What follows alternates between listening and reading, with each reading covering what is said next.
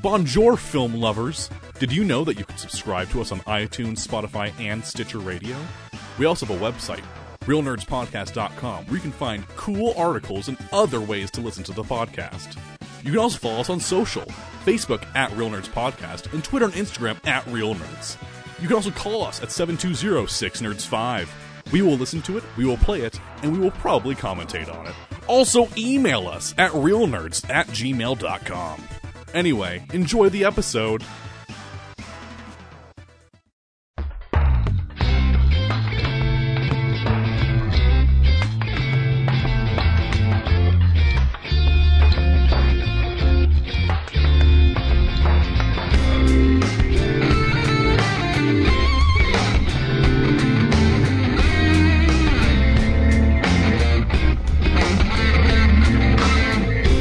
This is Real Nerds Podcast, unofficially the official podcast of Denver Pop Culture Con 2021, hopefully, and beyond. I am Ryan. With me via Zoom is James. What? You sure about that? Yeah, I see his picture right now. He's smiling. That He's never-ending really stare. happy to be on the show. Hey, where's my avatar? Oh no, I've been merged into two people. Just kidding. Brad, what's up? Hey, Corinne, I'm almost done how with are my you? film. Oh, sorry. moving on already. All right, cool. Bye. Well, I said what's up, and you're just supposed to say, hey, what's up? And then I introduce everybody else. Do you have something else you need to say, like, right now? No, I'm good. Please continue. Brad, how are you? Is everything okay? I'm doing great. I finished another film, so I'm actually checking it right now because it has to be turned in at midnight. So, Congratulations. thanks. It's a lot of fun. I can't wait for people to see it. I thought you were already done with it like 12 hours in advance. Why do you have to wait to turn it in? Do you have to wait to turn it in? No, I just shared it with the rest of the team, and we were like, oh, it would be cool if you added this one little thing, but that also means re-rendering for 2 hours. So Well, yeah, playing a every risky time. game, my friend. Yeah, so I think it's the last one. So All right. I'm You might not still gonna, be ahead. You might still be more ahead than you tend to be with the 48-hour because you always just say that you're near the deadline on it, right? Yeah, well, this is a 4-day competition, so we have a whole extra day, Right. to do it, and so I actually got to do sound design and clean up the audio and do graphics, Oof. and I didn't feel Very lovely. like I had crunch time to do it, so I'm feeling Did good. Nice. Did you also have to pick randomly your genre? Because it seems like this genre was made for who's in the film with you. That just they gave it to us. We didn't have any say, so we just lucked out for us. We've actually gotten martial arts as a option before. We passed on it. So this time we decided to embrace it. So Nice. And what's the name of your film, Brad? The Legend of Drunken Brewmaster. Now, are we going to... Is this a take on a famous Jackie Chan film? It's really more of a Jackie Chan film in name only. It's closer to The Karate Kid and microbrews. So Very cool. Very nice. Is Can't it wait to see available it. for people to watch somewhere? I'm not sure yet. I don't know, because the last time we did the 4 Points film project was 4 years ago, and they didn't have an online screening process. And now that everything is online screening, I think we'll find out once they whittle down, because it's a worldwide competition, so it's not just Colorado we're included with. So I think they'll probably whittle it down to their favorites and then do an online screening of those. So instead of doing 1,000 of them. Hopefully they just Is it go gonna off be the name. Your name alone should make them want it to be one of the best. Totally. I should have just done a title card for 5 minutes. Totally. just Brad Haig for 5 minutes. Brad. It's a neon sign. Corinne, how are you? Doing okay. We have early deadlines this week, so I have to do a week's worth of reporting in 2 days. But then I get to fuck off for 11 days after that, so I'm kind of looking forward to it. Nice. Zach? Oh, I've just been doing shit all week, so But I'm good. Work is turning into a bit of a overzealous situation, but I'm handling it okay. That's what it is. Oh yeah, it's the holidays, man. Everybody got to get their turkey on, you know.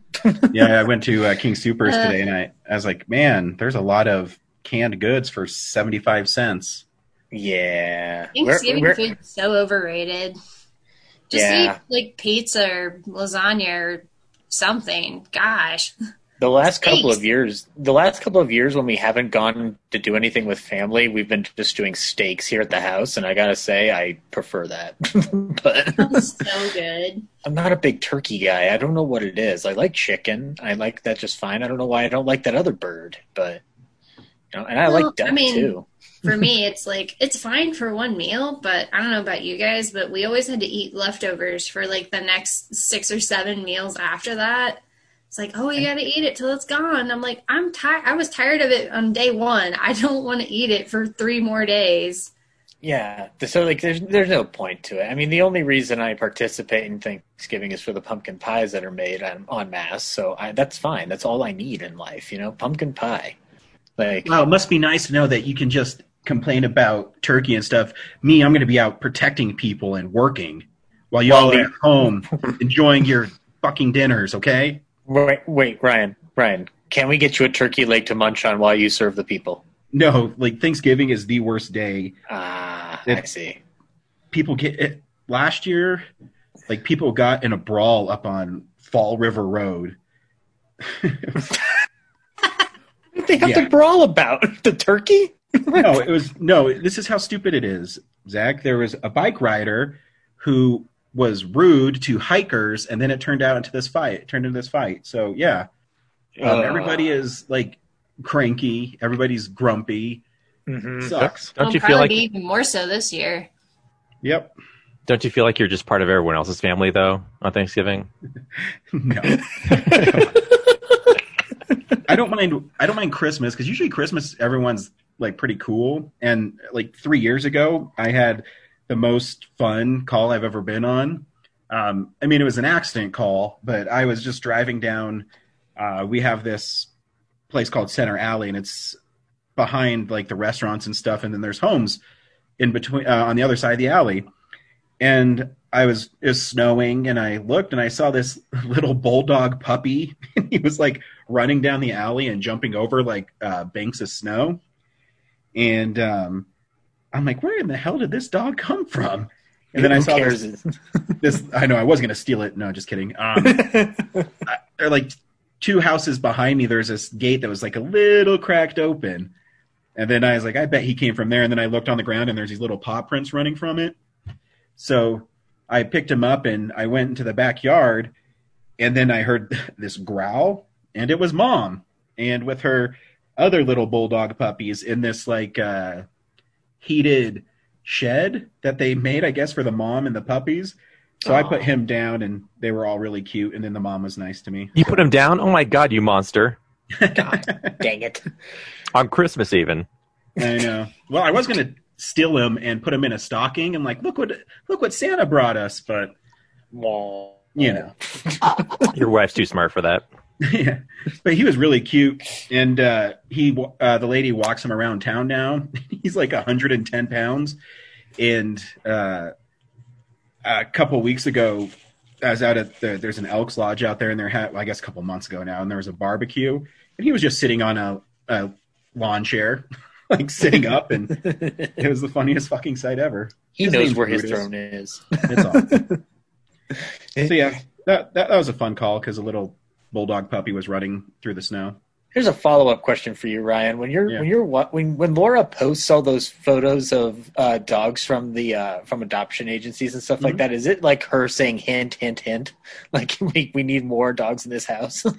Yeah, in a way, she really wants this one that his name's Ernie. He's this Chihuahua. No, don't get little dogs. They're the worst. Not all the time. I had a little dog named Reggie. He was really nice.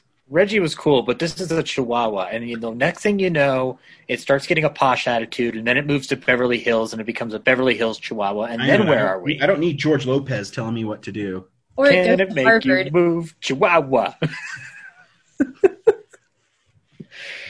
Oh, God, that Anywho. movie. Anyway, Ryan, pro tip, next time you have to work a holiday, request to work on Mother's Day, because it's the holiday with the least amount of crime. What? Yeah, I was just reading about this. Oh, don't go out on Father's Day. It's a massacre. It's the one day where people don't want to let down their moms. Aw. Well, that or, all the moms are committing crimes, but, they're busy that day with hanging out with their kids and getting massages and stuff. So Yeah, I think what we've really discovered is that moms are criminal masterminds. most likely. I mean, Mother's Day taught me that Troma movie. Like, they're behind everything. And Psycho. Psycho taught me that too. Mother's behind everything. Anywho, every week on Real Nerds Podcast, we see a new movie and we podcast our experience to the world. This week, we saw the Friday the 13th slasher, Freaky. Stay tuned to the end of the episode. We'll tell you if you should see the film or not, play the trailer for you, and then spoil the film. We also talk about movie news, Blu-rays that are coming out to purchase, and movies we've watched throughout the week. And sometimes we just ramble on stuff that doesn't matter, like we just did. I don't know. Dogs are a pretty important subject. They are. Dogs are awesome. Yes. Brad, are we going around town with you, or is your video movie that you shot, you're around town this week? No, the drive-in is still open for another week. Nice. Wait, which drive-in? 88? Hey, film buddies, follow me around Denver.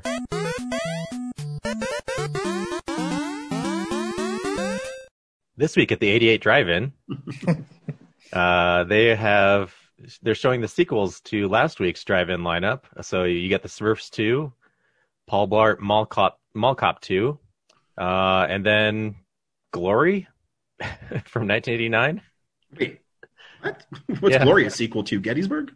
That's not a sequel, but No, but it's like a companion piece, I guess. Here's my because last week was Fury, so like Gotcha. It's a war movie. Okay, more war stuff. I mean, so after Paul Blart Mall Cop, you go into Glory. I just don't know if that works as a lineup. Well, they're doing it, whether you like it or not. I'll go for Glory. I'm not gonna suffer through Paul Blart first to get to Glory. Glory's a good movie. I'm just like, I'll just show up there at 8:25. So yeah. But I think this lineup is only around until Thursday. So by the time you listen to this episode, who knows if it's even going to be the lineup? It may be nothing at all.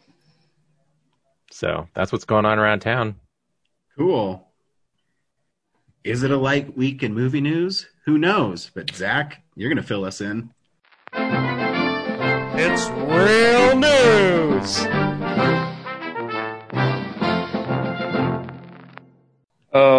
I'll start with the piece that follows up from our last week's discussion.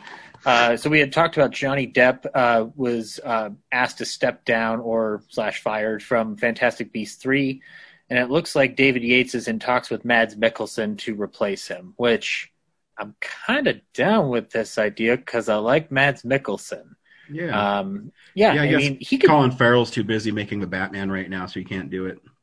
Yeah, I mean, and I do think that if we're going off of if I'm going off my memory of those Fantastic Beasts movies, or specifically the second one, it's feasible that Mikkelsen could transition that performance pretty easily.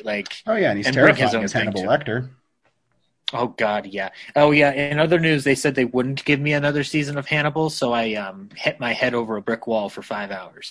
But no, yeah, this would be fun to see him do this. I'm not huge on the Fantastic Beasts movies per se, but I'm curious enough now to watch Mads Mikkelsen take on that particular role, and I do like Jude Law as Dumbledore.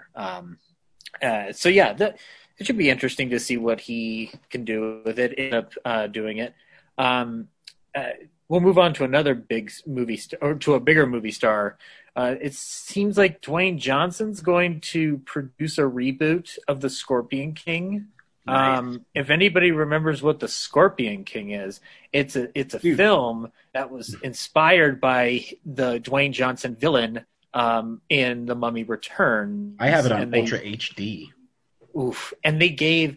Well, now, Ryan, do you have the entire series, or you just have that first one? I just have the first one. I do not have the other, I think, 4 films. One of them has Billy Zane in it, and that's why I want to watch it, because it has Billy Zane in it. But it looks like Jonathan Herman, who was one of the scriptwriters for Straight Outta Compton, is set to write the film, and Universal's currently looking for a lead star and a director. They also said that it's got to take place in the modern day, which, I mean... until I read that we were digging up 2,500-year-old mummies out of the ground as far back as today, then I would have just said that sounded ridiculous. Now it makes complete sense because 2020 is just off the fucking wall. But I mean, I remember as a kid liking that Scorpion King movie because my folks took me to see it in the IMAX. But yeah, and it's Chuck Russell, so you can't go wrong with Chuck Russell as a director. But I haven't watched it since then, so I don't remember anything about it really. But yeah, so let's see what the Scorpion King will look like down the line. I'll go ahead and move on to some sadder news. Pandemic, as you know, is happening, and it's currently taking its effect on everything. There's reports from the National Association of Theater Owners that says that 70% of small and mid-sized cinemas may be going bankrupt by January 2021, just due to the lack of attendance, lack of product, and the quote. One of the quotes is, "Without a substantial slate of big movies, and with people still worried about the virus, our revenues will have been decimated. We're losing money while operating, and we were shut down entirely for many, many months. It's a matter of life and death for many theater companies." So yeah, this the bad news just keeps on coming with that.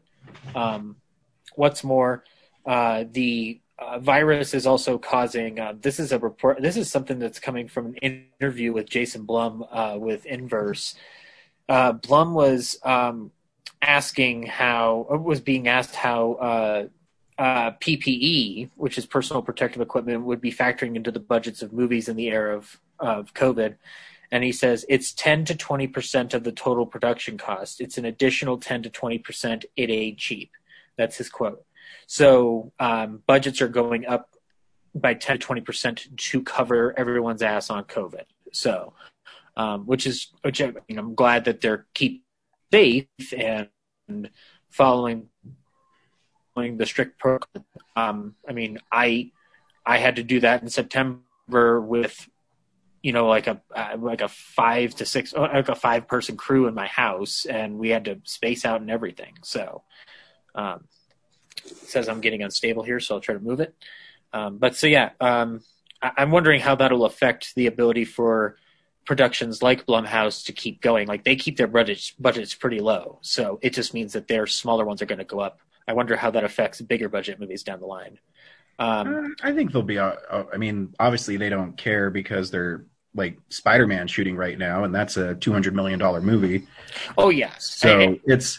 I mean, it is, and hopefully, we're getting news now that one vaccine's 90% effective, and today the other one is almost 95%. Mm-hmm. So hopefully, Dr. Anthony Fauci said by the summer they'll have enough vaccines to hopefully get rid of this if everything works out as planned, and hopefully it does. And we'll get there. Yeah, I mean, I'm very confident that we will have some proper resolution to this, and things won't take too big of a hit, too much more of a hit than they've already been receiving. So, yeah. So this is also kind of like the last bit of that news. Is that so? Ryan, I don't know if you know more about this than I do because I'm kind of confused. Is it Warner Brothers is apparently deciding that they might put Wonder Woman 1984 both in theaters and in HBO IMAX on Christmas Day? Yeah. They're trying to – because, I mean, it's starting to get to a point, and I think other studios might start realizing this. Something like Soul, why it's going straight to Disney+. but it's also coming to theaters too. Is they're trying to find a way where they can release these movies and maximize how much money they can make, because eventually they're going to start just stacking movies, and then you're going to have movies that are not going to be released for a long time and just collecting dust. And then do you make other movies, or are you just going to constantly be behind in making films? Yeah, because they can't afford, a lot of these bigger budget ones can't afford to be dumped within the same time frame because they cannibalize each other. Yep. And then so nobody makes any money. That's like similar. Like I don't remember how much Deadpool 2 made by comparison to Deadpool 1, but I know that Infinity War definitely probably took a little bit of a chunk out of what it could have made. So yeah, I think it's just, I mean, they're going to have to figure, if they want to release films, they're going to have to figure it out, or they're just going to keep on delaying them. Yeah. Until they can start. One, for some reason, people are still stupid, and we keep on getting more cases. So I don't know. Yeah. I don't know what the answer is. I mean, I think debuting Wonder Woman in theaters and on like premium VOD might be the way they're going to go for a while. Makes sense to me, because you have those people that will be willing to see it in the theater, but then you also have people who will want to watch it online, and they don't care, like, oh, I don't need, the big surround sound, the Dolby quality equipment. Like, I'm just fine watching it on my little, 40-inch TV at home. Right. They're gonna find any way they can to salvage what they can out of the year. I mean, this sort of goes back to last week's discussion about Nolan pointing out that we have to adjust our expectations regarding a lot of these projects to a new reality of the box office for theater, like in terms of theater reception, is going to be different than what it was before March. So it's a different adjustment. I think people are slowly starting to go back to, I always check my Alamo app because they do a lot of specialty screenings right now. And I mean, if you go to next week, I think it's Elf. I mean, it's almost sold out. I mean, yeah, it's buffer seating, but they're still selling a lot of tickets for this stuff. So I think part of that might be the fact that all the Regal theaters are closed. So there's less competition now. All the people like me who would have gone to a Regal theater are now having to find other alternatives. Possibly. And like I said before, I think I think in the Nolan article too, and this one, they got to start telling people why it's not dangerous to go. I mean, I read an article, outbreaks haven't occurred in theaters and in other places similar to theaters. It's more of like get-togethers where it breaks out. Yeah, like where the space is 10 times more enclosed. Yeah, I don't know. I mean, obviously, I've talked about it before that your biggest risk is really going to be an outbreak among the staff. Yeah, I don't see an outbreak among the theater goers, and even if there is, I mean, how do you prove that? Because they're probably I think people might be more comfortable going to Alamo because you have to get your temperature checked and stuff like that before you get in there. Yeah. So there, I will say that in my attempts to see the movie this week, one, I didn't prep ahead enough on it apparently, but Alamo was sold out of all freaky screenings. Like I couldn't get to one. And then AMC, the one showtime I wanted to go to, was sold out. So I ended up having to go to the Dolby Atmos for it, which was fine because there was also a bigger screen and nicer sound. But so I think that people are kind of slowly, if the movies are good, they're trickling back in, or if it's something they are very interested in seeing, which we'll talk about that in the final review. But yeah, I mean, like and another factor might be that the theaters that are still open, they're only having like limited hours, right?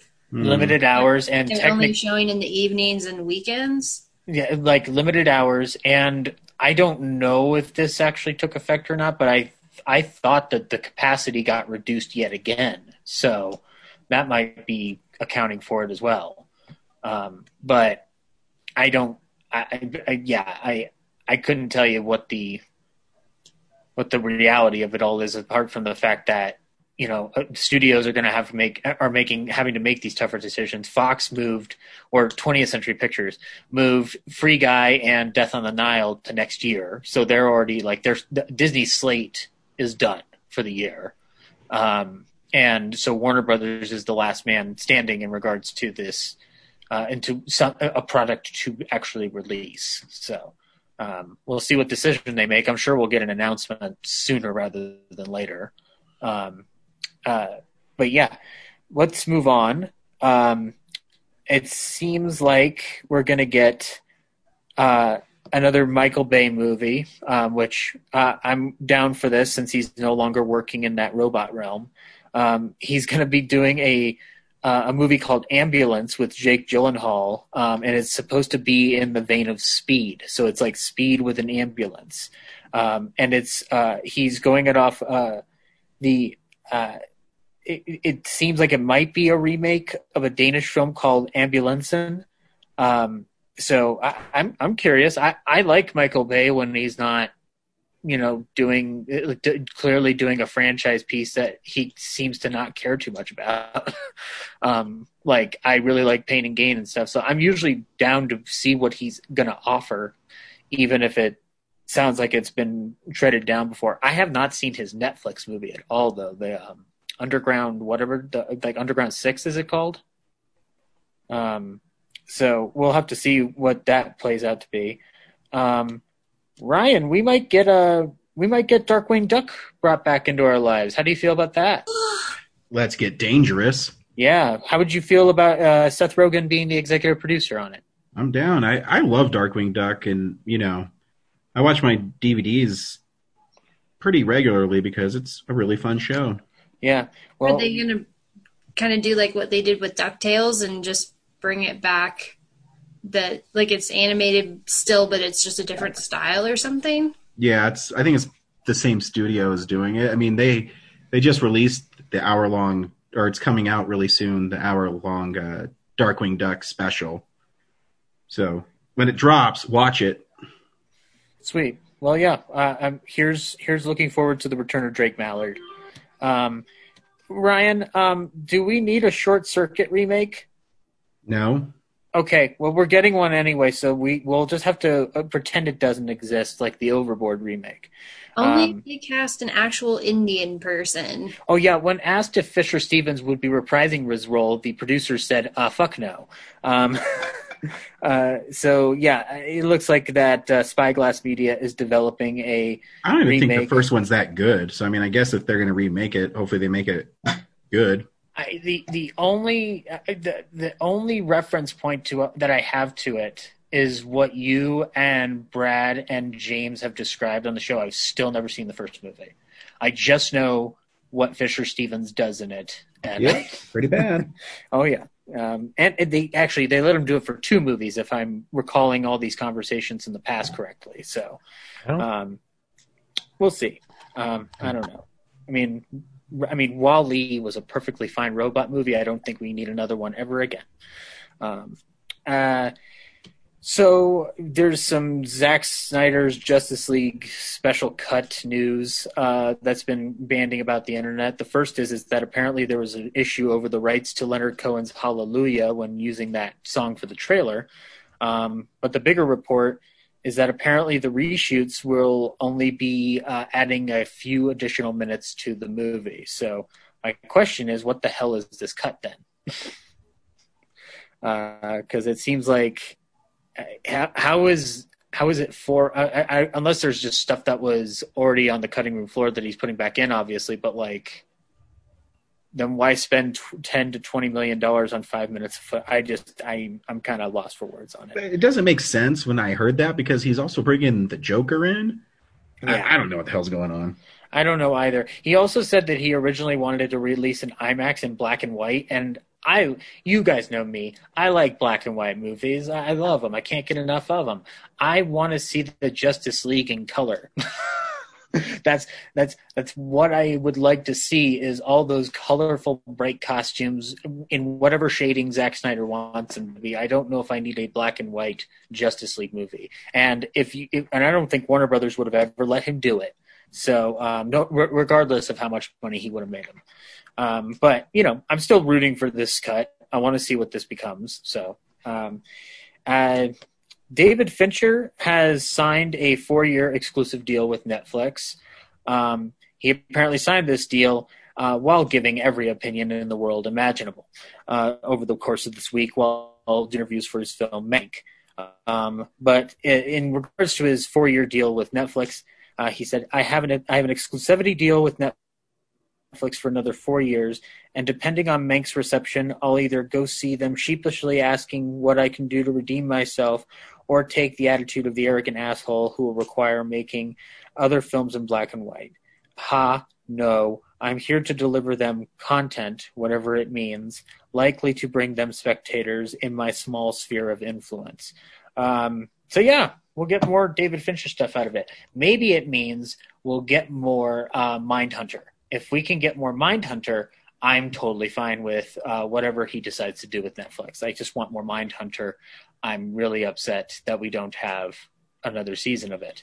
I've also read the reasons why we don't have a third season of Mindhunters, because he got exhausted making Mank. But yeah, we'll see. I have no comment on some of the other things he's been saying over the week. And lastly, Universal and Cinemark have stricken a deal for the shortened theatrical window. And it really looks like this is just another. This is basically, I think Freaky is kind of doing this already, because Jason Blum announced that 17 days after Freaky's release in theaters, it would be available on PVOD. So yeah, it looks like Cinemark is another feather in Universal's cap in terms of getting them to come to terms with this deal of shortened theatrical windows, which it does definitely make sense in the current environment of the pandemic, but I'm hoping that this does not get abused too much. It probably will, because we're living in fucked up times right now. That's news, unless I missed anything. Cool. What are we going to get this week? I wonder. This is coming out on Blu-ray. DVD releases and Blu-rays. Well, Ryan, did you want a Shout Select version of Twins? The Schwarzenegger interview? Getting the Shout version of Twins. I didn't realize this was coming out, but I'll have to get it. Yeah, you can get Twins from 1988 on Shout Select Blu-ray. And like $16, I think. That's not bad. Yeah, that's pretty cheap. I guess amongst the new releases of the week, it's really the New Mutants, which I think New Mutants was. I still haven't seen it, so I've officially not seen every X-Men movie from the Fox years in theaters, because I wasn't in town for the New Mutants episode, so I didn't go to it. Maybe I'll watch it when I have absolutely nothing else to do. You can also get season 3 of Westworld in 4K and Blu-ray. There is a Resident Evil complete series or complete collection for 4K coming out. Ryan, you're probably not picking this up since you already have everything, essentially, right? Yeah, I do have the final chapter in 4K. I don't know if I need those movies in 4K. I liked how you took time to figure out the answer to that question. I'm probably going to see the reviews on it, because the final chapter is kind of murky in 4K. Mm-hmm. I mean, it doesn't look bad. It's just what it is, you know. I gotcha. Fear not. There's other things coming out. I'll tell you what. You can get the Criterion of Moonstruck, Cher and Nicolas Cage in the film that would win Cher her Oscar. Came to Criterion. You can pick that up if you like. Or you can pick up the Douglas Trumbull film Silent Running, coming to Blu-ray via Arrow. Or if you're really, really feeling ambitious, you can get Mill Creek's Hammer Films collection, which has 20 Hammer films in the set. I would normally cringe at the name Mill Creek. However, I did pick up their Lady from Shanghai release, which I've heard is a really good release. So I will be reviewing it to see what it looks like. But if they've got a bunch of Hammer films on their hands, maybe they actually took the time to restore them. I don't know. We'll have to see. And also, it looks like they're reissuing It's a Wonderful Life in 4K. I can't tell if this is a new cover or not. It's a steel book. It's beautiful. Oof, that's a lovely steel book. Comes with a mini poster. Hey, wait, he doesn't have... Wait a second, Ryan. He doesn't have a lasso over the moon. This is a fucking lie. Also from Mill Creek, by the way, this is actually something I will be picking up regardless of it being Mill Creek or not. The Inner Sanctum Mysteries Complete Film Series. These are all films made from 1943 to 1945 that star Lon Chaney Jr. These are based in name only on the Inner Sanctum radio program. They are not all great. Some of them are fun. I learned about them through Secret History of Hollywood, but these are the films you get in them, Ryan. Calling Dr. Death, Weird Woman, Dead Man's Eyes, The Frozen Ghost, Strange Confession, and the creme de la creme of titles, Pillow of Death. Nice. Yes. This woman, did they make a movie about my life and not tell me? Oh wait, hold on. I'm checking. I am checking the subtitle, Corinne. It says The Corinne Westerman Story. Wow, they knew about you in 1944? Jesus Christ. Man, you've been all over the place, Corinne. Those bitches. I think it was weird that they got Lon Chaney Jr. to play you, though, Corinne. I think that was kind of offensive and mean, but, whatever. But yeah, no, these are, in all seriousness, these are films that I learned about with the Universal Horror series that Secret History did. So I've seen The Frozen Ghost, so I need to watch the rest of these. So there's also a 12 film collection of Rita Hayworth films, I love Rita Hayworth. Which includes The Lady from Shanghai. I didn't realize this collection was coming out, so maybe I'll have to double dip on Lady from Shanghai. But you also get Music in My Heart, You'll Never Get Rich, Tonight and Every Night, Down to Earth, The Loves of Carmen, Affair in Trinidad, Salome, Miss Sadie Thompson, Fire Down Below, Pal Joey, and They Came to Cordura. So yeah, you can check those all out if you would like. And Rita Hayworth, hubba. I know. She was married to a certain writer, director, actor that I know you do not like, but actually the story of Lady from Shanghai is interesting because she wanted to do it even though she and Orson were already divorced at this point. And then another big new release is Unhinged, the 2020 movie that reopened movie theaters, sort of, kind of. Did it really change anything, guys? I don't know. And Kino Lorber is putting out something that I really want. It's the Dragnet movie from 1954.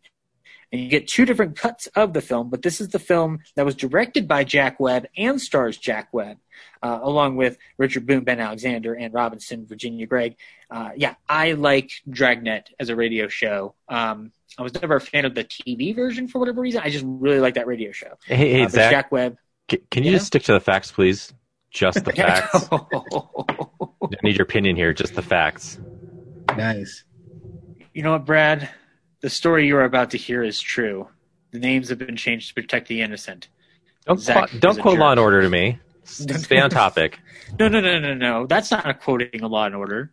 Law and Order is in the criminal justice system. I know. God. Hey, Brad, this is your story. Bum bum. And then it looks like that's really it. Unless you want the Croods in 4K. Did anybody want the Croods in 4K? No. Okay. Well, then we don't. Then we don't need to go any further. further. Out with a sequel. It's supposed to drop next week, I think. Yeah, we'll see. Hey, Ryan, guess what? I'm wrong. There is a Warner Archive collection of Alfred Hitchcock's films that he did with Warner Brothers, except for Mr. and Mrs. Smith. But you get Suspicion, The Wrong Man, Dial M for Murder, and I Confess. Three of these are with Warner Brothers. One of them was an RKO joint. Obviously, that's Suspicion with Cary Grant. But yeah, I will be getting that because I kind of like the packaging. It's really neat and nice. And I get all of them in one setting. So, yeah. And that's news. Or Blu-rays, sorry. We watch films throughout the week in a segment we call What We've Been Watching. So, yeah, this is the stuff we've been watching. Brad, I'm going to start with you. You've been really quiet. Yeah, I mean, my week, I didn't really watch any new movies or anything, TV shows. I watched a lot of clips of SNL sketches on YouTube, but nothing really stands out worth talking about. Like what always era of SNL? Modern? Older? definitely modern. I started out with season 46, which I think they are in the midst of. Eddie Murphy came back, but that episode didn't have a ton of him in it. And then I watched season 45, and then it's on YouTube. It's mostly playlists from fans, so it was just like random sketches from the 2000s, early 2000s to now. It's kind of what I picked through. So, just fun, random stuff. And nothing that I'm like, oh god, I got to talk to you guys about this. This is great. A lot of the older stuff is you got to pay for, like through the Peacock or other platforms. So I haven't quite gotten to it, but the stuff I have seen from the past, I don't have the reference that other people do for it. Like from the 70s, I almost feel like, their sketches, they were first to the doors. So, a lot of people just love them because they're first. My wife still watches the new stuff, and I'm not the biggest fan. I still think Weekend Update's pretty funny, but I really can't get into it. Yeah, it's like for every like great sketch, there's filler, Yeah. But That's about how I feel, Brad. I watch it on their clips on YouTube occasionally, and it also just depends on the guest star. Like, I know when they had Chance the Rapper on, like, every skit was just fire. And then other times it's like, this is okay. Yeah, you can definitely tell, like, who are the hosts that, like, really enjoy being there. Like, people like Tom Hanks or something, like, really get into, or like Emma Stone, like, they're really involved in, like, that week's episode. And then there's, like, usually musicians that are hosting that are just, like, or like a recent celebrity is hosting, and it just feels like they're mostly reading the cards off stage because they weren't there all week. Yeah. I really liked Dave Chappelle's latest appearance on it, but I don't keep up with it the way I would have, say, like 10 years ago. Yeah. But I really don't buy into like why people expect every episode to be a fully curated, like, perfection. It's a live thing. It's a variety show. Not every sketch is going to hit. Like, that they make up every week. Yeah, and they've been doing this for close to, since the 70s. It's now in season like 40 or something. 46. So we're coming up on 50 soon here. So yeah, if you go back to variety shows before SNL, like they were running on fumes by the 70s. Like they would have one or two great bits, and then the rest of them were not up to par. So like every engine runs out of steam at some point. I'm not saying SNL's run out of steam, but you can't expect it, as you said, to have a hit every time. Yeah, it's just the people are like, it hasn't been great since the 70s. I'm just like, I don't know, like it doesn't make sense to me that they should, like, in the 90s, they had an uptick, and then it just it's up and down. And probably the most fascinating thing I find watching is watching the cast rotation. I forget like the overlap, like my perception of like who's in what era. Like I can't believe Kate McKinnon's already on her 10th year. It feels like she's still like a new cast member. Right. And like even Phil Hartman and Will Ferrell overlapped. That's kind of bizarre to think about. And people like Adam Sandler were only there for like 4 years. Yeah, actually, the way I first saw Adam Sandler was not in one of his movies. The first Adam Sandler thing I would have saw was that Best of Adam Sandler reel from SNL. So, because I remember seeing Opera Man before I ever saw Billy Madison. There's still ways that it Like you can go back and watch those sketches and they still work. I like the 70s ones a lot.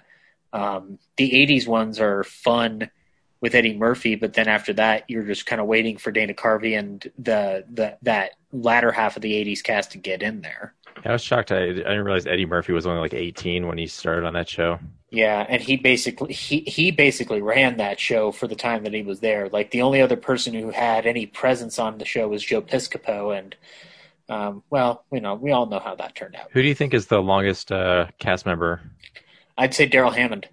Yeah, that's what I thought, but it's not. It's Kenan Thompson. He's been there for almost 20 years. I was going to Really? say, but it's Kenan. Yeah. He's on there. Daryl Hammond is the oldest cast member. He's almost in his 60s, and he's doing the voiceover now that he's Don Pardo died. So yeah, so that's why I kind of alluded to that. But like, yeah, Kenan makes sense. He's still funny on his appearance in the advertising sketch with Chappelle was really funny. Yeah, there's a couple episodes where they joke around about how like Lorne Michaels has ceded control of the show to Kenan. So it's adorable. Yeah. But yeah, no, I mean, like, I don't know. My biggest complaint for SNL for the past couple of years has been it seems like that they really, really lean in on that opening bit, and the amount of special guests they have coming in and out has increased over time. I don't feel like they give the new cast members a chance to actually flex their comedy muscles. Like, I only know about Pete Davidson not because of SNL. I know of him because of the thing he had he had a relationship with Ariana Grande, and then it kind of imploded or whatever. But also Judd Apatow like connected with him at that point, and they made King of Staten Island, which I still have yet to see. But so like I didn't even get to know Pete Davidson on SNL. Like I had to learn about him through tabloids, which kind of sucks. So, and I feel like it's because I only see SNL being propped up or talked about in regards to the amounts of sketches where they have guest stars coming in and out, like nobody's allowed to do their own impression of a current figure anymore. They have to get like a guest star to do it, which I kind of, I don't know how I feel about it. But anyway. Yeah, a lot of the episodes I watched, there would be like in the opening monologue, some other person you'd expect to be over there would show up. But for the most part, the most recent cast, like there's probably the least amount of turnover ever of any of the casts in the last 10 years. Like a lot of the people who are on there now have been there for like 10 or 11. So yeah. But yeah, and there's a lot of the like I usually skip the political openings because they're like 15 minutes long. It's like that's way too long for like an introduction to the show. Like yeah, it's supposed to be a cold open. I mean, you do that in like I don't know 3 to 5 minutes, maybe. Yeah, that's about how long they used to be back in the 80s, 90s, and 2000s. So I mean, I think it's just because everything's so political now that they know that that's the stuff that people are going to stick around to watch. Yeah, but my favorite sketches are just the random silliness. Like, there's a string of Will Ferrell is like this doctor, like this insane doctor, and like a couple just come in trying to get like a pregnancy result, and it almost feels like they're just improvising the whole sketch. Yeah, and then anytime anyone breaks, like, it's just the best. Oh yeah, like you can watch like some of the cast members trying to get people to snap, and it's it's the best. So anyway, yeah, that's what I watched this week. I didn't. Corinne? I haven't been on in a while, so I've watched a lot, but I will.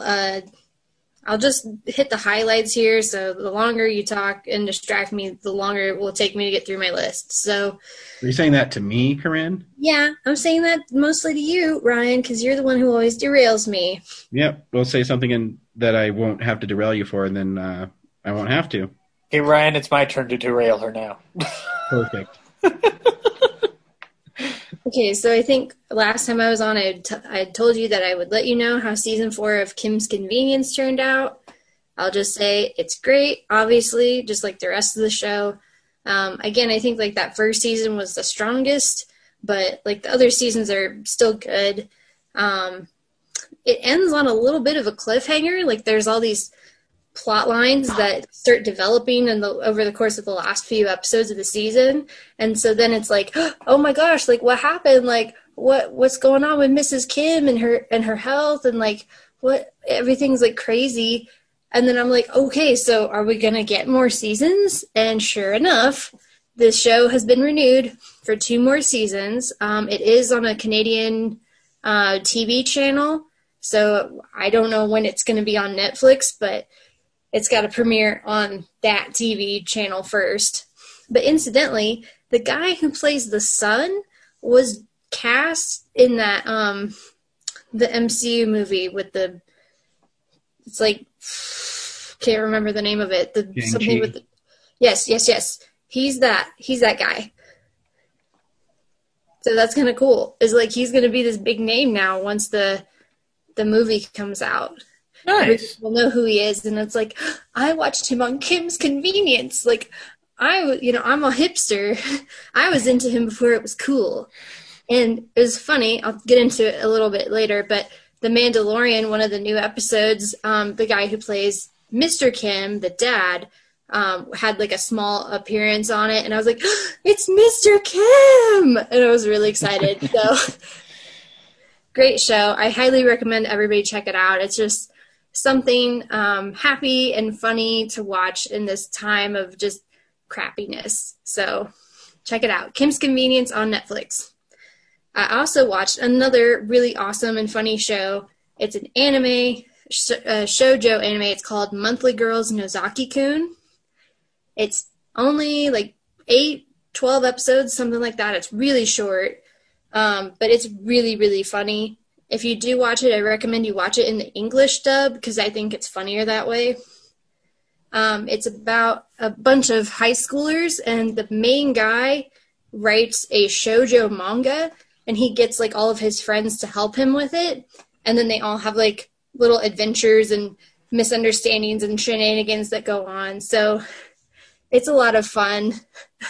I laughed out loud on several occasions. So it's just something to warm your heart. As I said, I've been watching the new episodes in The Mandalorian. It's great. I'm really excited to have it back. I really liked this most recent episode where, okay, I'm going to get into some spoilers here. So if you don't want any spoilers for The Mandalorian. How many spoilers are you getting into, Corinne? I'm an episode behind. Well, I was going to talk a little bit about the newest episode, episode 3. Oh, Jesus Christ. Well, plug your ears for a second, okay? Or you don't have to spoil stuff. You just tell us if it's good. Too bad. I'm going to say it anyway. But yes, it was good. Brad, mute her. It was a little too short. I was hoping for a bit more time between Mando and the other Mandalorians. And I gotta say, for like a 50-something-year-old woman, Bo-Katan looks really, really good. I don't think Katie Sackhoff's 50. No, she's 40. I looked it up. She's not that old. But, I mean, it's kind of nice that they had that continuity of, like, she got to voice the character for the animated shows, and now she gets to play her in the live action. I was like, okay, so that's really cool. But then I'm like, Bo-Katan's supposed to be like 50. And she's definitely not 50 in the show. I mean, she looks like the same that she did in the Clone Wars. So can we give her like a few gray hairs or something? Maybe age in the Star Wars universe isn't quite the scale that we have here on Earth. I mean, Yoda's 800 years old, and, you know, he's not a skeleton. But I mean, Bo-Katan in The Mandalorian is supposed to be the same age that Leia is in the new trilogy, so I don't know. Anyway, but yeah, Mandalorian, new episodes are great. I definitely did not appreciate that one with all the, like, ice spiders. Ugh. I'm never going to rewatch that episode again. Ugh. Ryan, if you feel slighted by hearing anything in advance just now, I still haven't watched the show, so I'm, like, getting premonitions from the future on a show I haven't watched yet. Well, I'm not listening. Y'all cover your ears. Not my fault. Okay, real quick, want to say the Inuyasha sequel, Hanyo no Yashahime, I think it's starting to kind of straighten itself out. We've spent a little bit more time with the characters. They're all, like, in the same location. We've got, like, the kind of running premise of, like, monster of the week, and they have to, like, go and slay the monster or whatever. So we got that premise set up, but also next week's episode, or rather this Saturday's episode, looks oh my gosh, we're finally going to get some answers as to what happened to the original cast, because like they're all still MIA, and it's like, oh, finally we get some answers around here. So hopefully it doesn't disappoint me, but I'm afraid it will. And then 2 more things. I did not see Freaky in theaters this weekend, but I did go back to the theaters to see something else. I went to see the new animated movie, Wolfwalkers, and it was excellent. I really recommend everybody go watch it. Yeah, from the people who did The Secret of Kells and whatnot. Yeah. Same people who did Secret of Kells and Song of the Sea. Don't watch the trailer first, because the trailer spoils a bunch of stuff. I purposely did not watch the trailer because I was like, I want to go into it with like no expectations. I don't even want to know the plot or the cast or anything like that. And I had a lot of fun. There were a lot of like really cool revelations and developments that happened in the movie. And I was really invested. Admittedly, it does take a little bit to get going. I was like, okay, where are we going with this? Like the first third of it. But then once like the first big thing happens, I was like, okay, I'm on board. Like, sign me the fuck up for the rest of this movie. The Sean Bean is one of the cast members. He's probably like the most recognizable cast member. So really, really good movie. Animation's beautiful. Voice cast did an excellent job, especially the kids. There are a couple of I don't know if the actors are kids, but at least the characters are. They sound like kids. So anyway, I don't want to say too much to spoil anything. So you'll spoil The Mandalorian for me, but you won't spoil this movie? Cool. Fran, thanks. That's your own damn fault, Ryan. It's not my fault. You could have shown some restraint. No. I'm going to talk about it. Y'all spoil shit for me all the time. No, spoil this fucking movie because I don't care about it. No. Just do what I do. You And said that you like Song of the Sea. I do. I love Song of the Sea. It's beautiful. I think you would like it. It's really good. I'm sorry, Brad, what were you saying? I was saying just do what I do and tune out by doing paperwork for your 48-hour film. Oh, okay, cool. First you got to make a 48-hour film, Ryan. I'll send you some Word docs, and you can just click away at it while she's talking. All right. The last thing I wanted to talk about is that, guess what, Ryan? The Blacklist premiered on Friday. Oh, Oh my God, Ryan's in a coma. Someone call 911. Fucking this real nerd. This is movies, not TV. Too bad. It's what I've watched. It's not what movies have I been watching, Ryan. Yeah, I'm going to change the name of it so I never have to deal with this shit again. Corinne, I you don't need just to talk for like 10 minutes about SNL clips. Because we haven't talked about that ever. I'm pretty sure we could have like a 5-hour episode of The Blacklist. I was surprised we talked that long about SNL. Like I went into the episode thinking like, oh, this will be quick because I'll just be like, I didn't watch anything and move on. And then everybody's like, no, I like this particular season, and here's why. Let's all get all our feelings about SNL for the past 40 years out in the open. And Brad, Finally. it was good therapy. So Zach, what'd you watch this week? No, I didn't talk about it. Fucking mute her, Brad. Corinne, what's going on with James Spader? Is he still trying to kill the Avengers? What's going on here? Kill the Avengers. Oh, yeah. Remember he was Ultron. You remember that movie. Right. Came out, 5 years ago? No, longer. I don't know. This whole year felt like a decade unto itself. Okay, I'll be quick. It was really, really stupid, as expected. Liz kissed wrestler. I yelled at the TV so loud that my roommate was like, are you okay? Oh my gosh. It was just the most convoluted plan. And now Liz has sided with her mom in this whole like feud between her mom and Red. And I guess the preview for next episode, Katarina shows up and she's talking to Red. She's like, isn't it awesome that she chose me over you? Oh, you must feel like shit. But I did want to mention, as expected, they did not incorporate the pandemic into the show's universe. There was actually a shot where Liz is in front of the FBI building, and it is just painfully obvious that it's CG. And I'm like, yeah, because they had to CG that shot, because if they had shot it live, everybody would have been wearing masks and stuff. So, just goes to show you that, I don't know. Should have ended two seasons ago. Show's really dumb. I mean, I get it. Not everybody's going to want to incorporate it into their plot lines, but...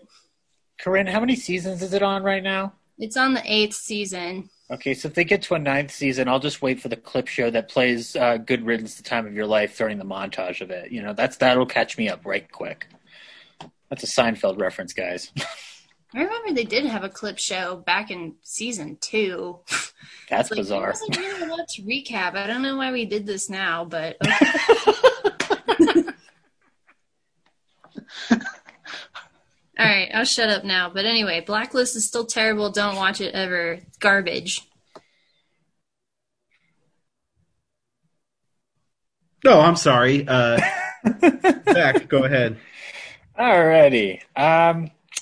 So I watched a couple of things. I did a recording for Yesteryear on It's a Mad, Mad, Mad World. So I had to rewatch the movie. I ended up rewatching both the theatrical cut and the restoration cut in 2 different sittings, and I Wait, know Zach, what? What's the difference between the theatrical and the restoration cut? So the restoration cut has to do with the fact that when they first premiered this film, it was set at about 192 minutes, and they had to keep cutting it down before the general theatrical release. So what you have with the restoration cut via Criterion is you have a conglomeration of footage that they tracked from different sources, including different Laserdisc releases, different foreign releases that had extra footage incorporated, and moments where they don't have the visual element, but they have the sound. So they used production stills combined with these lost soundtracks that they reincorporated into the film according to the original shooting script. So the restoration, I said it before on this show years ago, like I don't think it's entirely necessary, but I enjoyed watching certain sections of it because there are moments with Buster Keaton in it that were supposed to be a little bit more prevalent that aren't present in the theatrical cut.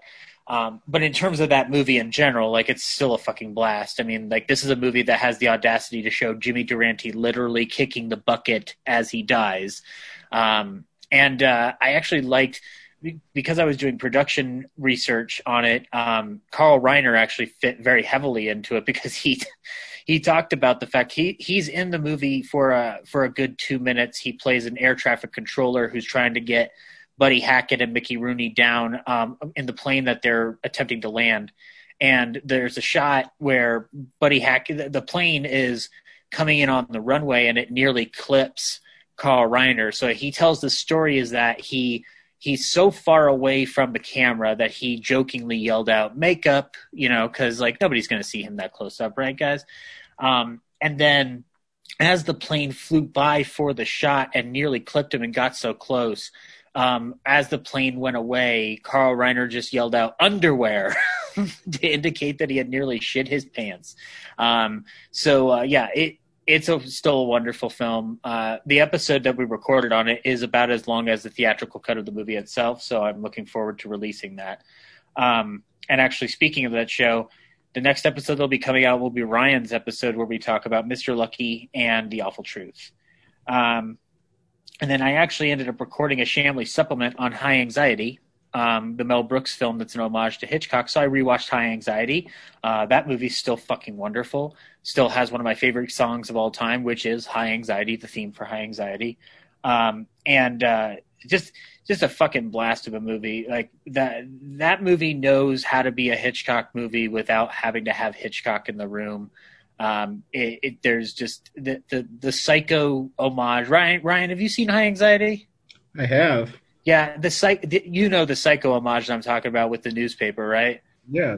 That scene still fucking cracks me up. Not because it's an homage to Psycho, but so the guy who the scene is that Mel Brooks's character is checking into a hotel. He really wants a newspaper to find out more on the information of this murder of a person that worked at his institute.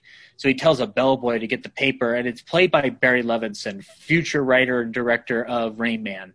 And Barry Levinson is like very temperamental, like easily ticked off about it. And when Brooks keeps reminding him about the paper, he just gets more annoyed and more annoyed.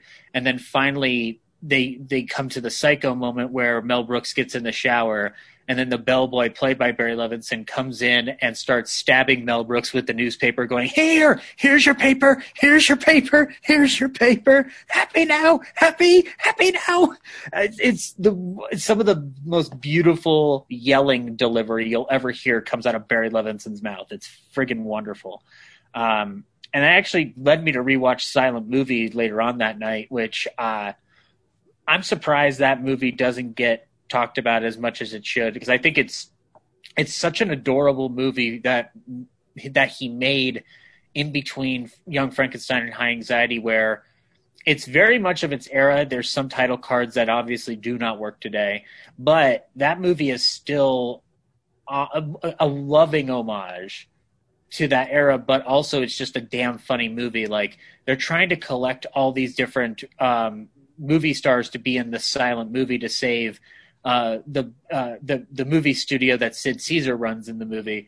And when they go to try to get Burt Reynolds, they pull up to his house. They don't know where Burt Reynolds' house is. And then Marty Feldman points to a big mansion right across from him, and the mansion just says Burt Reynolds.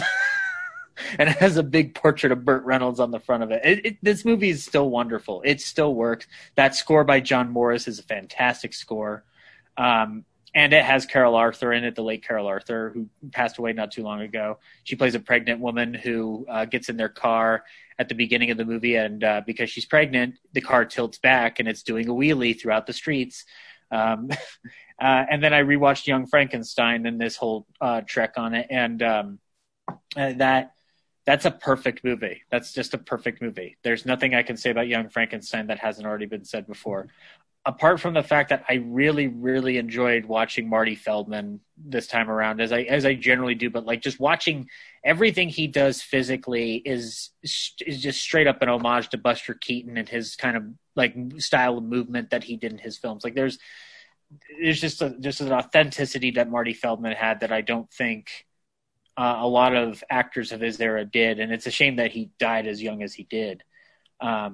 And then for Film Club, we watched A Slight Case of Murder.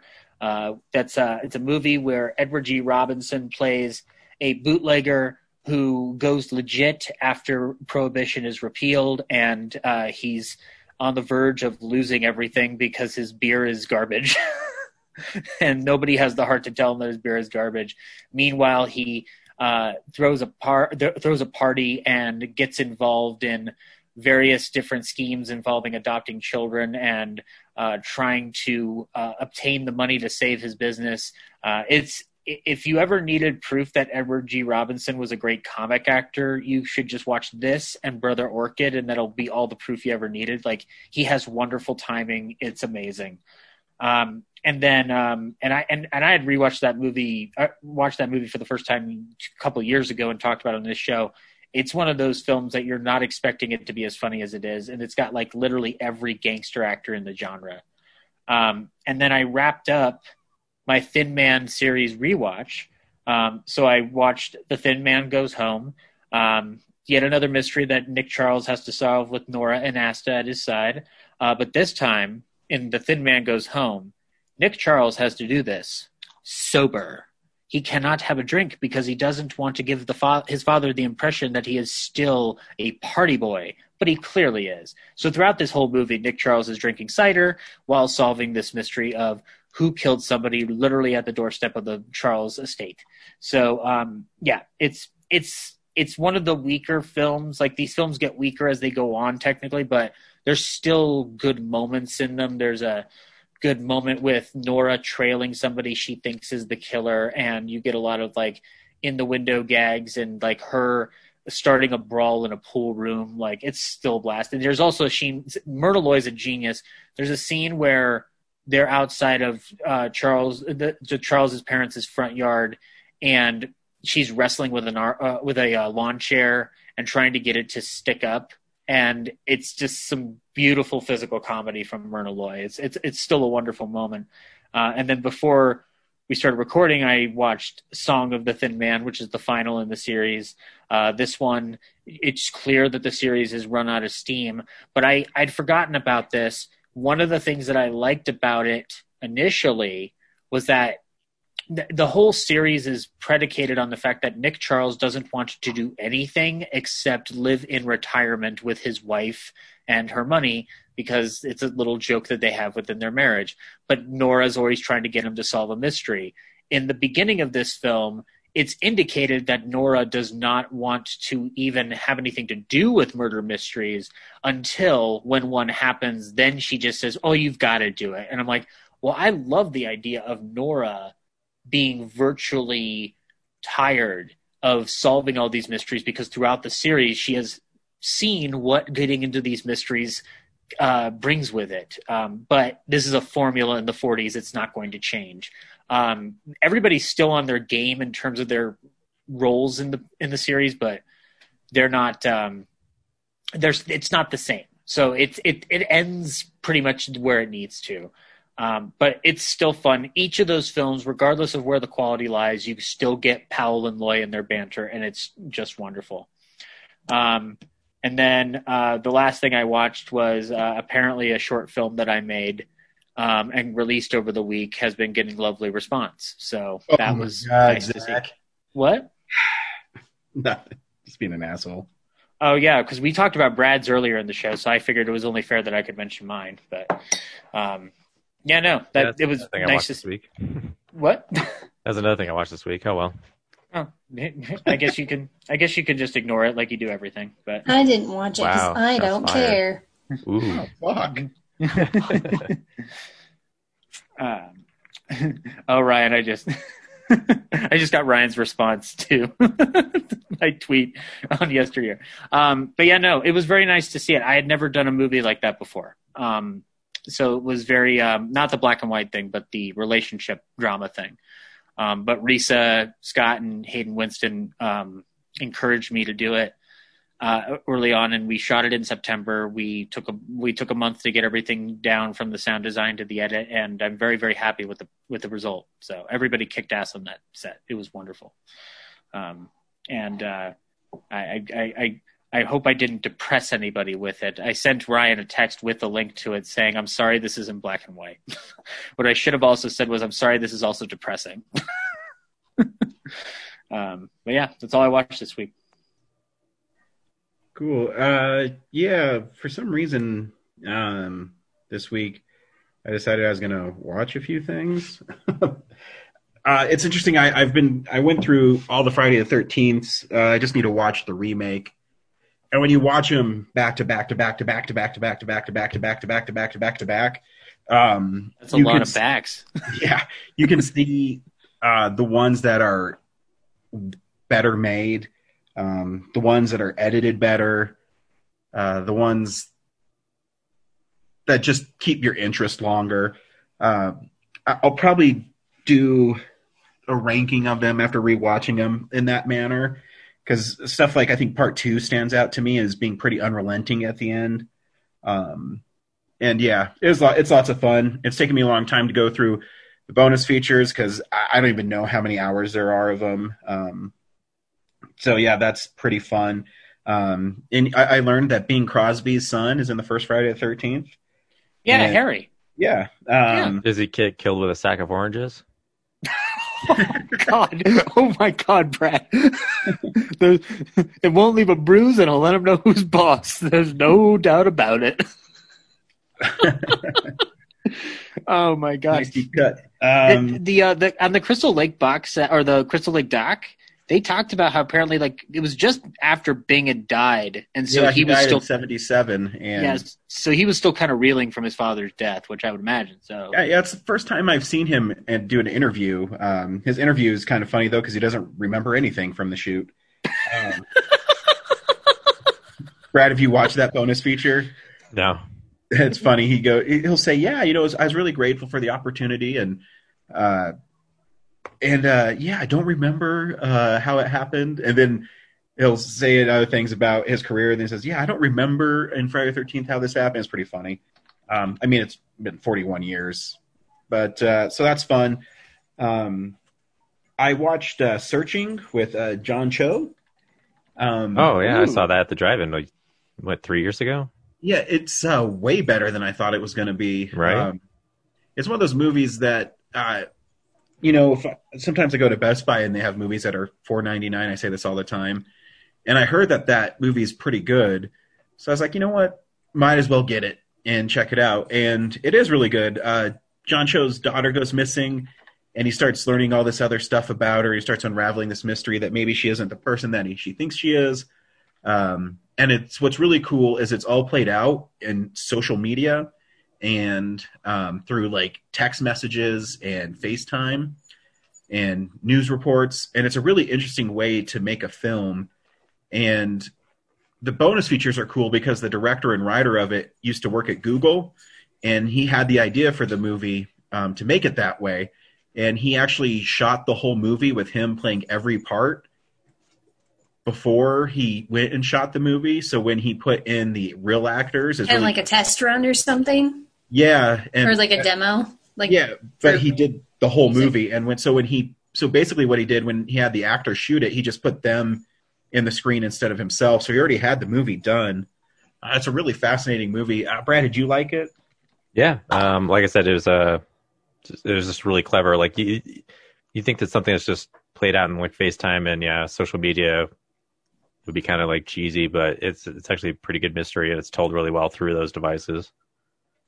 Yeah, I'm surprised they haven't done something like that during the pandemic. It seems like it'd be perfect for it. They have. There's been horror films that have been released, but not like Searching. Horror films. How would I know about that? I don't know. So yeah, no, I was impressed. It's actually a pretty good movie. I was a little disappointed how it was resolved. I haven't watched it in a while, so I don't remember how. Yeah, I'm not going to spoil it because it's important to not know how this movie plays out. Nope. But it's still. I mean, the mystery's still fun though. I watched Becky, which is a home invasion movie from this year that has Joel McHale in it and Kevin James, and it's Lulu Wilson is Becky.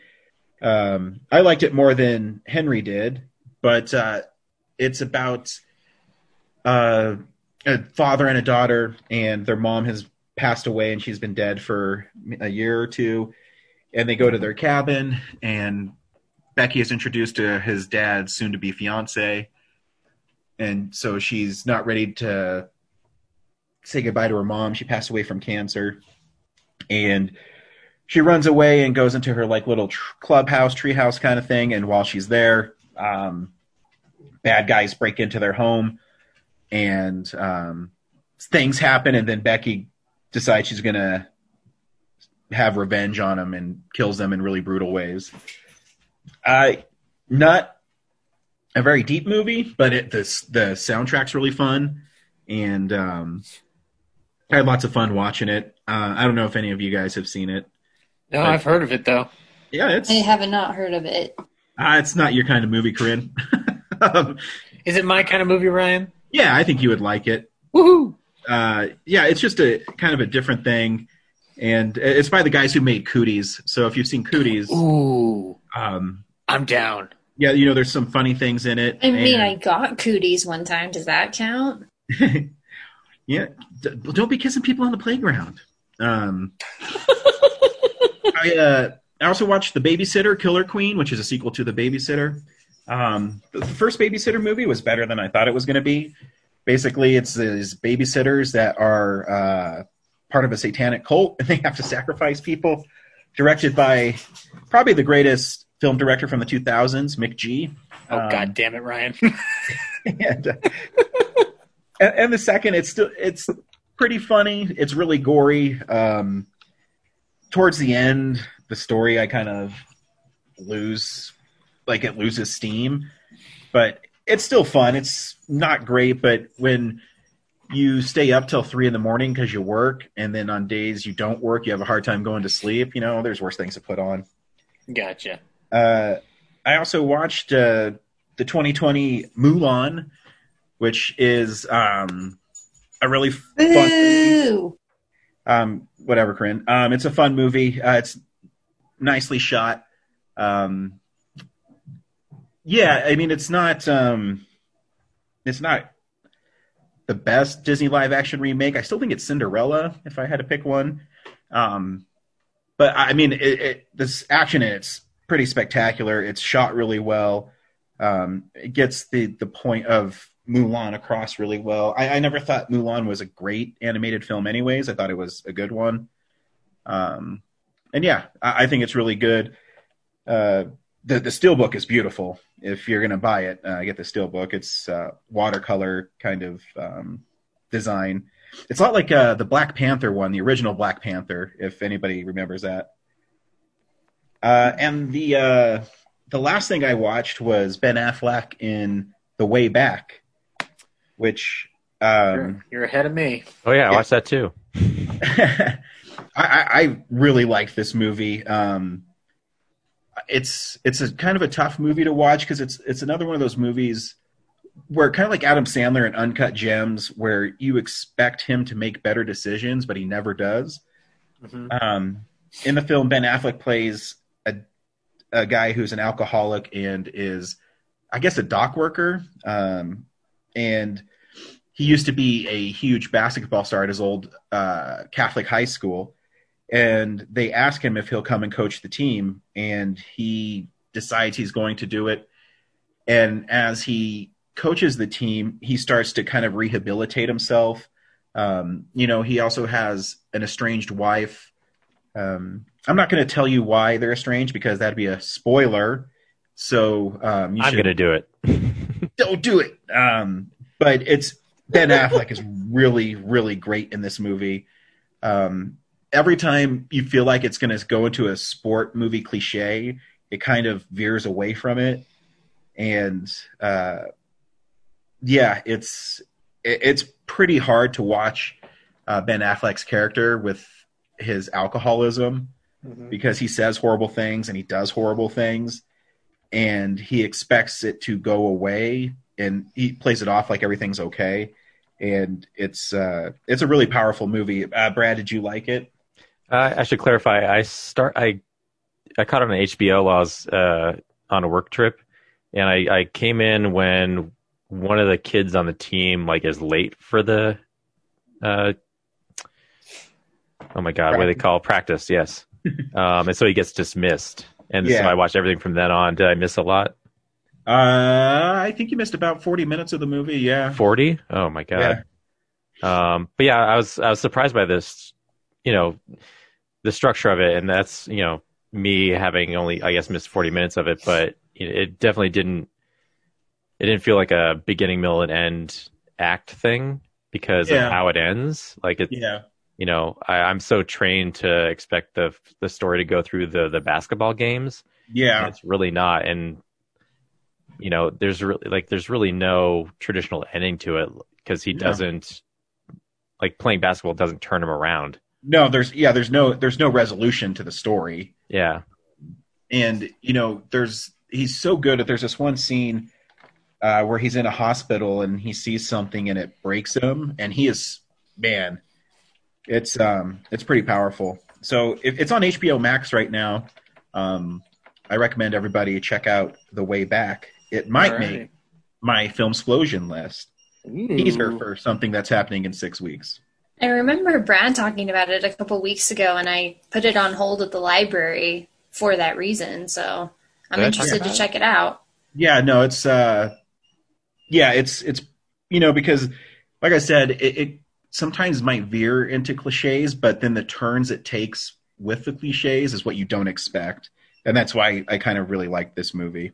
Yeah, every time I was excited to actually watch the basketball games play out, I was a little bummed about this is a dramatic movie that's not about kids succeeding at basketball. It's not him necessarily fixing the basketball team; it's him fixing himself. And he's amazing. I've been saying it for years that Ben Affleck's a way better character than actor than anybody gives him credit for. Oh yeah. And, I still think he's an awesome Bruce Wayne. I think he's awesome in Argo, Good Will Hunting, and he's really funny. He's the common Phantom too. Oh, dude, fucking Phantom's like a motherfucker. What's up now? That's a great thing. Like, he's really funny in Jay and Silent Bob Strike Back as himself twice. And, what about Jiggly or whatever? Gigi, whatever Geely? The hell that. Yeah, that.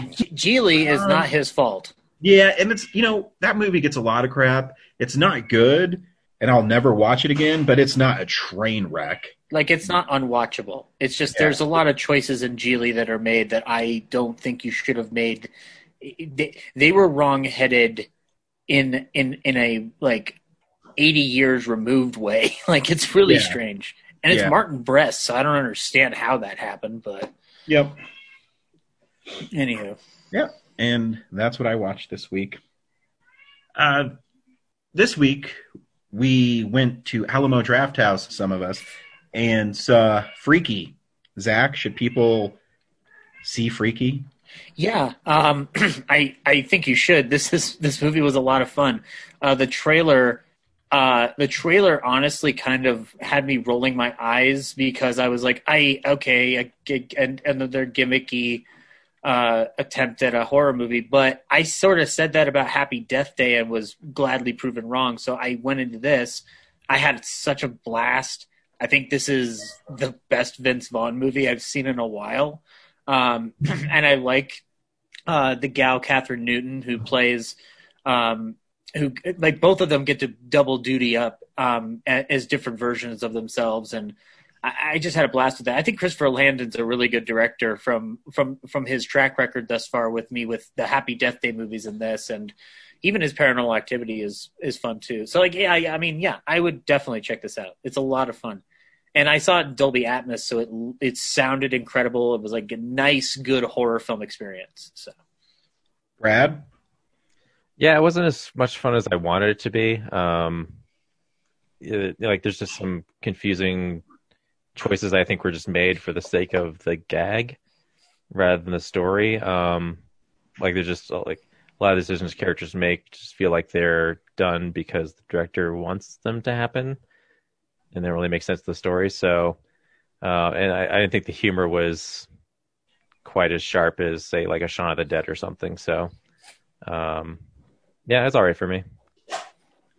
I think I'm more in the Zach's boat. I had a lot of fun watching this movie.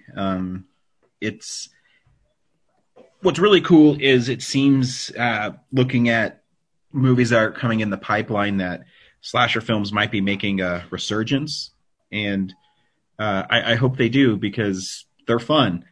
And here's a trailer for Freaky. Good morning. Morning. That's me, Millie.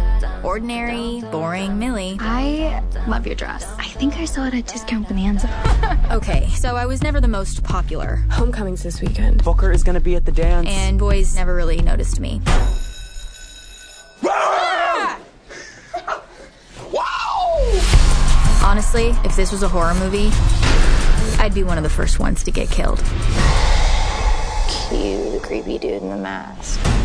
Like I said.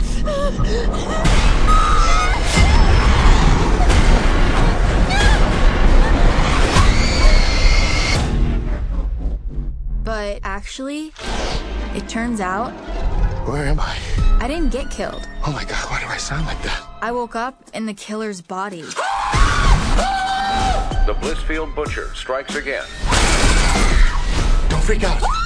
You're black! I'm gay! We are so dead! Ow! Will you stop? It's me, it's Millie! Hail, Blissfield, high, feel our glory and our might. Oh my God! And not only is that psycho wearing my body, he's killing it. He's like a wolf in sheep's clothing. Who knows how many of our friends he's gonna kill? Are you sure this is safe? No. Oh my God, it's a slaughterhouse. I have like less than 6 hours to swap back, or I'm gonna be stuck in his body forever.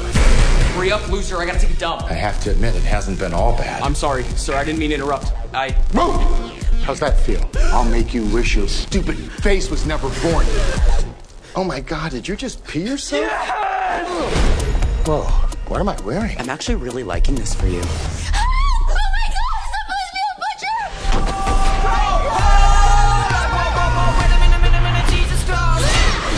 Great. We're gonna get killed by Murder Barbie.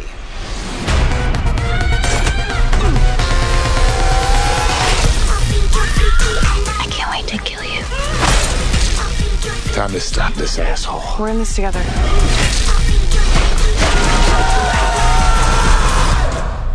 I want my body back. Come and get it.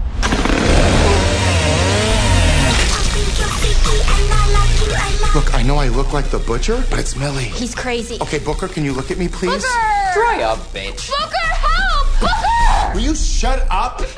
Booker!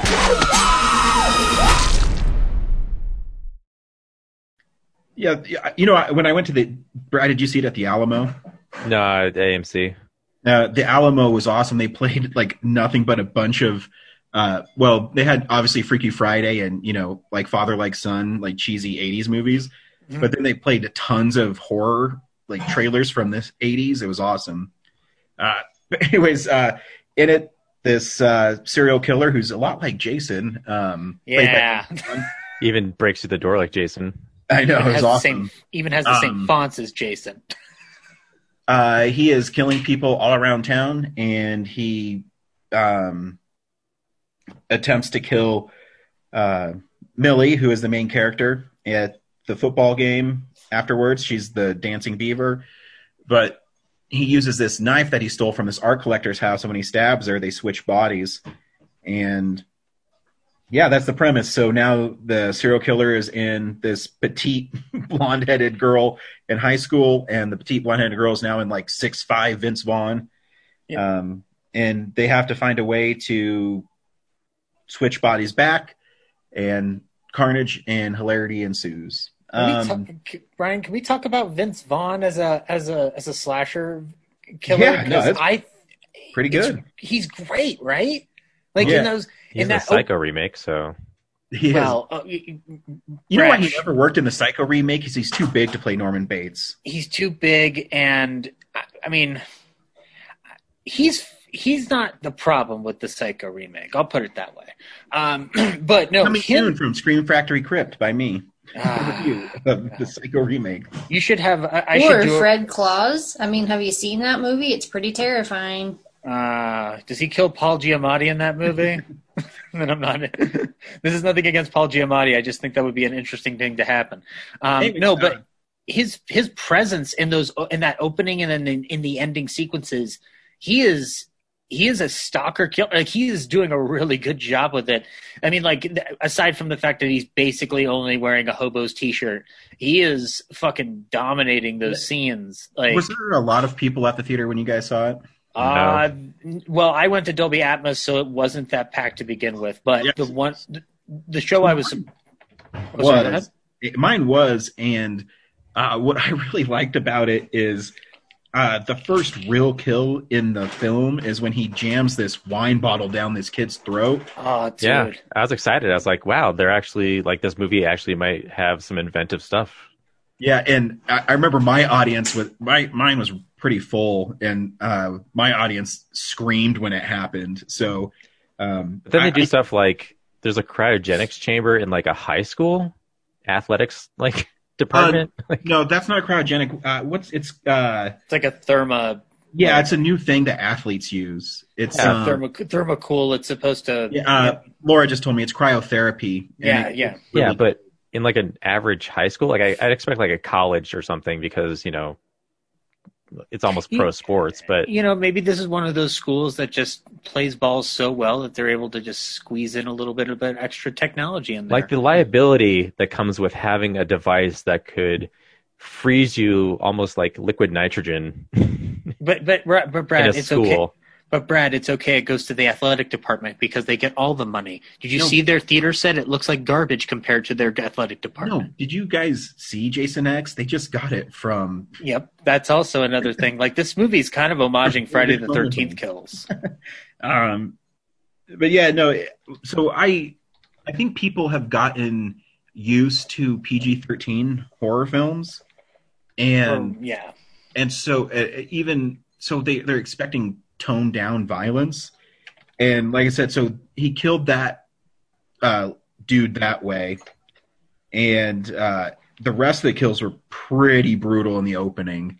Oh yeah, and I don't think people were prepared for it, and so it was pretty fun. The impression that I got from the trailer was that it was going to be PG-13. I didn't even bother to look at the rating. So like, you know, when you told me it was rated R before going to the movie, I was like, oh, well, let's see how this plays out. And like, there's everything from, you know, premarital sex all the way down to wine bottles being shoved up down people's throats. Like, I was like, oh, wow, this is an actual slasher movie. This is awesome. I mean, not to say that Happy Death Day isn't, but that's more of like a mystery movie to my mind. Oh yeah, no, I agree. But anyway, I was going to say that like the once they get into Freaky Friday mode, the one thing that I was worried about was that, okay, the comedy tone's going to overtake the slasher elements that have been working so well. But I shouldn't have been led down that path because he already sets it up with such brutal like kills. Once once they've switched sides and Catherine Newton is getting into kill mode, she is merciless. Not even like, you know, I mean, the cryogenic one is, you know, it's a Jason kill. But, like, when she goes wailing on that teacher, like, that is some wonderful, wonderful slasher moments there. And one of the things I like, too, that the movie played with is, you know, Vince Vaughn, as the killer, is used to being this big, super strong dude. Mm-hmm. And she gets her ass kicked. And he has to learn to he can't overpower people like he did before. Yeah, he's using he has to use different techniques within this, like... There's some wonderful setup moments and like how it works with like the opposing situations where like, I mean, when she's in the Hillbrook what's the name of their town, like Blissville Slasher or the Blissville Killer or whatever, she's getting a sense of empowerment that she's never felt before. And then they use the imagery. I love this. They use the imagery of Catherine Newton as the killer in that scene when she gets led into the alley with those three other jocks, and then she just wails on him with a fucking chainsaw. Like there's some like wonderful like moments in there that I just wasn't expecting it to go as far as it did. Like I thought this would be pretty held back, but Landon apparently decided to blow everybody's minds away. There's also the scene with her. She has two friends in the movie. One of them's a gay fella, and they have already gotten her as the killer tied in the chair. And the scene with his mother coming in on them, it's a fun comedic moment at first, but then once she breaks free from that chair, like there was a lot of tension in my theater. Like there was like a good yelp or two because she was she was just chasing him down the hall, and then the knife coming through the door, which has been done to death, but it worked in this movie. It is. And there's also practical effects in here. Like there's practical blood, there's practical gore. There's a lot of fun stuff in there. Like I said, I know Brad, maybe you can attest this too. I think people have gotten soft on horror because the violence in it, I mean, I'm used to it, but my audience reacted really strong to the violence in it. Mm-hmm. I was in a room of two other people, so I didn't. Yeah. But I mean, I guess, maybe it's because they went into it thinking it was going to be more of a comedy, because I think that's how the trailer sold it. Because even I was kind of intrigued. I was like, this could be kind of interesting. Like maybe it's kind of light on the horror and more of a comedy. So maybe that's why. I think the balance is just right for it. I mean, like I don't think horror movies have gotten too soft, because I mean, like the Halloween reboot was not pulling any punches when it came out 2 years ago. if we're talking about the slasher genre, and there's plenty of other horror movies that like push their violent limits to their expectations. Like Come to Daddy from earlier does that. Yeah, but you're saying like Come Daddy. I mean, that's not mainstream. Halloween. If you're talking mainstream, no, they've pulled back a little bit unless they do something like a Halloween reboot. Like that, I agree. Yeah, that because Happy Death Day, both of them are PG-13, right? Yeah. Yeah, so then okay. And then Truth or Dare, some of the other Blumhouse stuff that's come out that hasn't been by Jordan Peele, they tend to play it more on the safe side. So. Yeah, well, even Jordan Peele stuff is a little more psychological than it is on the violence. Mm-hmm. And I think people have gotten used to the monsters, whether it's Ghostface, Leatherface, Freddy Krueger, Jason, they haven't really had their day besides, Michael Myers is the most recent one. Right. I don't know if people are used to that anymore. Where it's no remorse. It's just killing. I wonder if it's like with Michael, I think the exception with Michael has been like they found a way to make him scary again in a way that I hope they find for Jason and Freddy.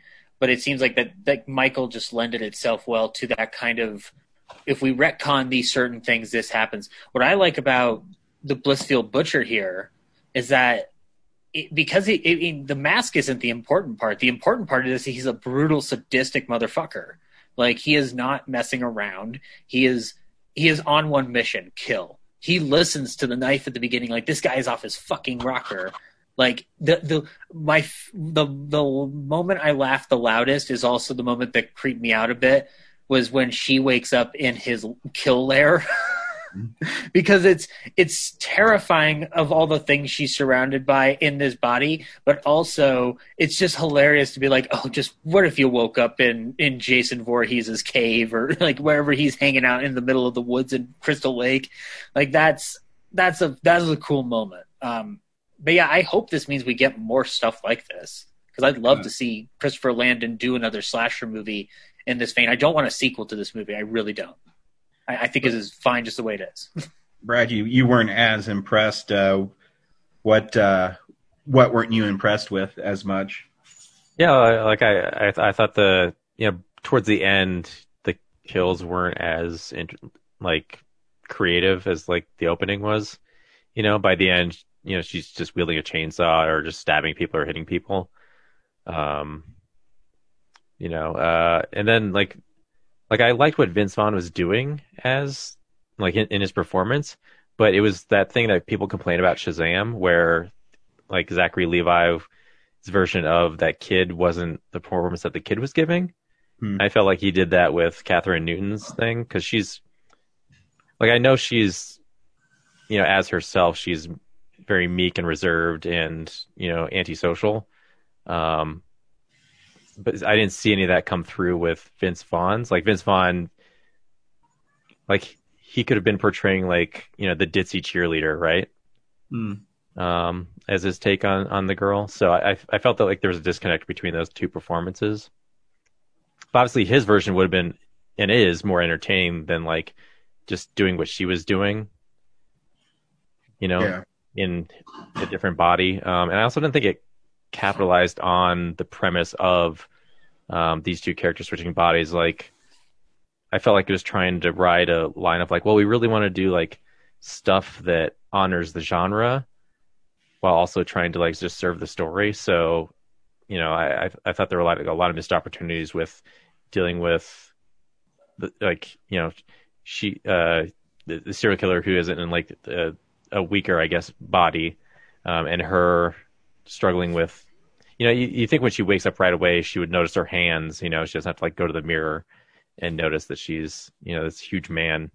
And then the epilogue, like after, they get rescued in the ambulance and everything, it just felt like that whole extra scene that I didn't think was needed at all. Like it's there to make her kind of feel more empowered. I mean, if we're lucky, it sets up the fact that you don't need a sequel to this movie because you could have just ended on the ambulance with him clearly still alive, and then you cut to black at the end. Yeah, he was also shot like 8 times. Like, He didn't seem weakened at all in their house. So much like any any slasher killer in any of these movies, they can get shot 6 times, they can get shot in the heart, and they still get up and walk out. Yeah. So they're kind of following that trope. Yeah, it's when Stu says in Scream, where the supposed killer comes back alive for one last scare, but he's not dead. Yeah, it's like he's not supernatural though. It's just the dagger is, right? So that's where I'm just like, that doesn't make sense to me.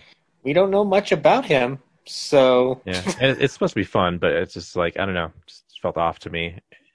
And it's just like the lack of security at the police station, I guess, like that whole sequence. Yeah, I don't know, just wasn't as sharp as I can say that police departments don't have evidence in a locker that you can see through just to pick up. Just sitting out in the main area, which didn't even look like a police station. It was like some boathouse next to a huge mansion. Yeah, well, come see where I work sometime, Brad. You won't be that impressed either. We don't know what Blissfield's city budget is for its police department. We have no idea of this universe just yet. We're just experiencing this movie. Give it time. Somebody will build a Wikipedia page dedicated to explaining why that evidence locker is so Zach, close. you need a sequel because it'd be too freaky. TOO freaky. Ooh. Okay, now I kind of want it just for the title alone. And then the third one could be, and then the third one could be way too freaky or something like that. Just find a way to keep building off that title. No, it'd be Still Freaky. Still Freaky. The reboot is Stay Freaky. Yes. Or Freaky within 3 for the E. Yes. Ooh. Corinne's good with marketing horror films, even if she doesn't like watching them. Cool. Next week, I don't think anything's opening, so maybe Rebecca. Yeah, I've been down with that. I've held off long enough. But I won't be able to join next week, though. So dang it! Why do you have to pick something I actually want to talk about? Yep. Sorry, Corinne. Spoilers. We're doing it. I don't know. I'll wait. It's not how spoilers work. Yep, for me it is. I'll wait a couple days because sometimes Alamo releases their schedule and movie theaters. There might be something that trickles out. But thanks for listening, everybody. Yeah. You could always go see War with Grandpa. Nope. Dude, wait, no, Ryan, you don't get it. It's the old school and the new cool. I saw that poster. It sold me. I had no idea. Yeah. Don't you want to see the new cool fight the old school? God damn that fucking poster. I saw that preview before my movie, and I was like, I'm kind of intrigued. Like, just the amount of star power in this thing makes me want to go see it a little bit. I haven't watched the trailer. How many times does Robert De Niro get hit over the head by something frivolous and playthingy like? A lot, probably. I don't know. God damn. There's a Jackie Chan movie coming out. Oh, that's right. Like The Vanguard. Yeah. Okay. It's got 0%. Perfect. Oh, wow. We'll figure it out. Wait, does it have a 0% because nobody's reviewed it or because it's bad? No, it's rotten. I'm reading it through Fandango, so they got like 5 reviews on here, and they're all bad. That must be less than The Tuxedo. You know. I'll still see it. Thanks for listening. We'll see you guys next week. Bye. Bye.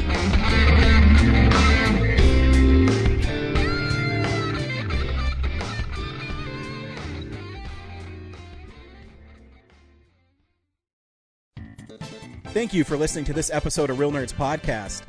Real Nerds Podcast is a production of Nebulous Visions Multimedia. Thank you to Sparks Mandrill and Plan 9 Studios for our kick-ass theme song. Also, if you're in the Denver area and you're looking for a cool place to see movies, we see them at the Alamo Drafthouse in Littleton and now also in Sloan's Lake. Thank you to Colorado Coins, Cards, and Comics for supplying us with all our comic needs, especially you, Andrew. You know who you are.